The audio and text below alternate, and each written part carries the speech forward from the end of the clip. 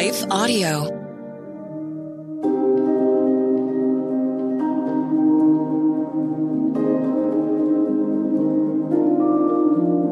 Hello. Thank you for listening to Your Daily Bible Verse, the podcast that examines one verse each day to learn more about God and His will for us.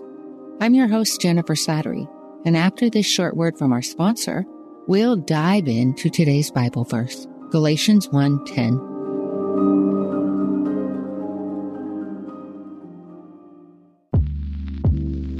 Did you know that the Salvation Army not only provides services to those in need, but we also produce a network of Christian podcasts you can listen to on your favorite podcast store?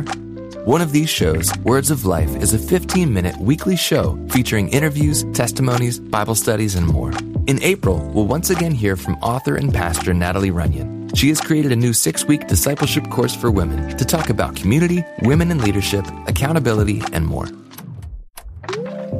We want discipleship to be what's drawing people, not bounce houses. They're more likely to come back and not just to be entertained. Even in me, making him have to pry it from my hands, he was still saying, but I have something better. And it was because of the redeemed saying so, of telling the story of what God had done. When we point people to him, they're going to want to know him. Listen to Words of Life on your favorite podcast store or visit wordsoflifepodcast.org. But look around you. Your family, your faith, they're not in the way. They are the way. From the creators of Jesus Revolution comes the incredible true story. It's going to be dangerous and scary, and giving up, it's not an option. The story of one family's journey from down under to center stage. Unsung Hero, a For King and Country film starring Candace Cameron Bure and Terry O'Quinn. In theaters now. Visit unsunghero.movie to learn more. Rated PG. Parental guidance suggested.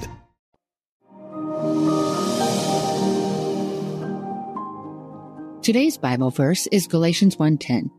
Am I now trying to win the approval of human beings or of God? Or am I trying to please people? If I were still trying to please people, I would not be a servant of Christ. Today's verse really challenges my inner people pleaser, that part of me that wants others to like me and think well of me, the part of me that tends to give other people much too much power over my dreams, my desires, my future, my emotions, and sometimes my calling, when God himself has promised to remain in full control over all of those things, all of my life. In every decision and action, every boundary line set or crossed, I declare my allegiance and trust.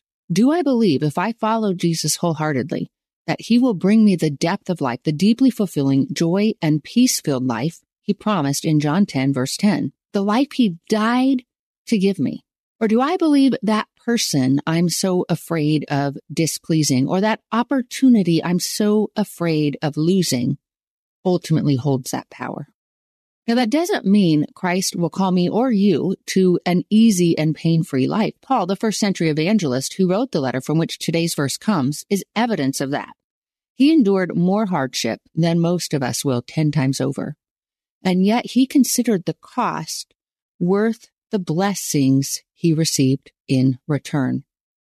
The satisfaction of knowing his life held eternal significance, that he had lived his life for a cause, the greatest possible cause, one that extended far beyond him. The joy of knowing God had used him to save others, and not just from eternal separation from God, but from the dysfunction that has pervaded humanity, destroying relationships and families from the beginning of time. Understanding the ripple effect of every transformed heart, the chains Christ broke, and the health he initiated generation after generation as men and women entrusted their lives to Jesus Christ and learned to follow him.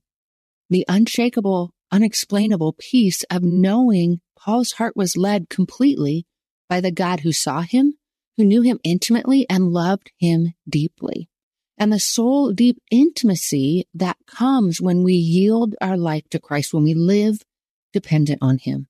Paul, a man who had lived half of his life disconnected from God, deemed that intimacy worth whatever the cost. In his letter to the Philippians, he wrote in chapter 3, verses 7-8, "But whatever were gains to me, I now consider loss for the sake of Christ. What is more, I consider everything a loss because of the surpassing worth of knowing Christ Jesus, my Lord, for whose sake I have lost all things. I consider them garbage that I may gain Christ.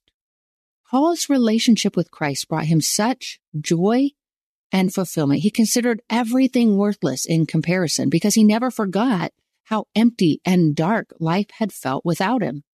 He knew that everything apart from Christ, every step outside his will, no matter how enticing, led to increased death. And here lies the irony. Often it is our desire for joy, fulfillment, and peace, for belonging, that drives our people-pleasing and the fear that fuels it. We're afraid, should we say no to that other person, that they will become angry and will lose the relationship, or that will lose someone's respect or admiration, or that will maybe miss out on some future opportunity.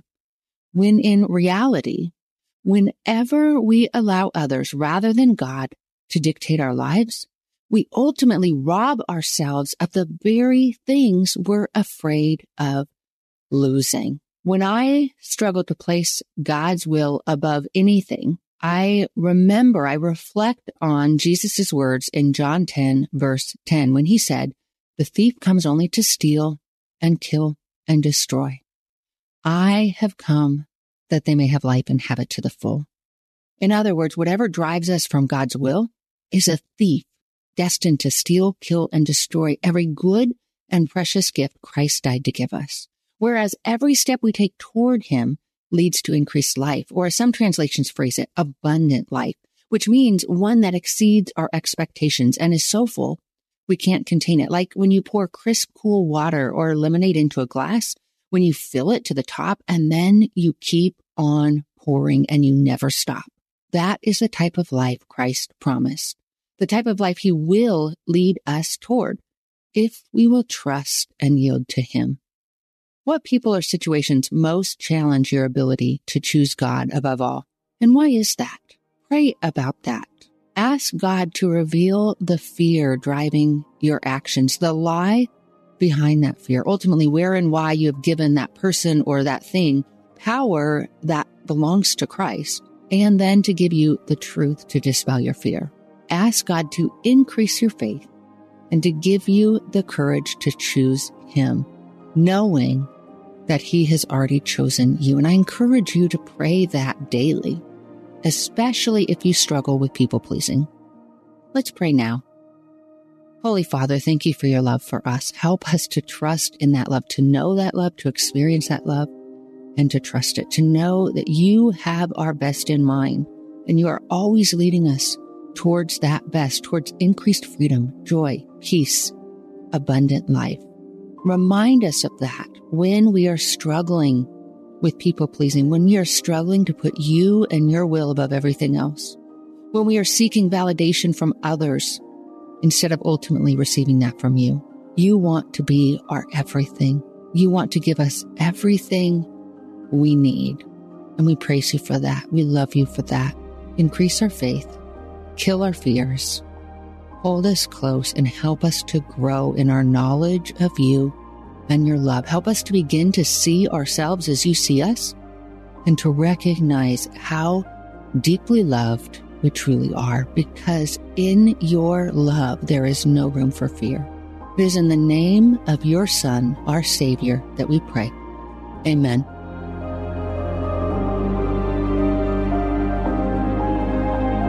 Your Daily Bible Verse is a production of Life Audio and Salem Media. If you liked what you heard today, please take a second to rate and review this podcast in your favorite podcast app so that more listeners like you can find the show. For more faith-filled, inspirational podcasts, visit us at lifeaudio.com.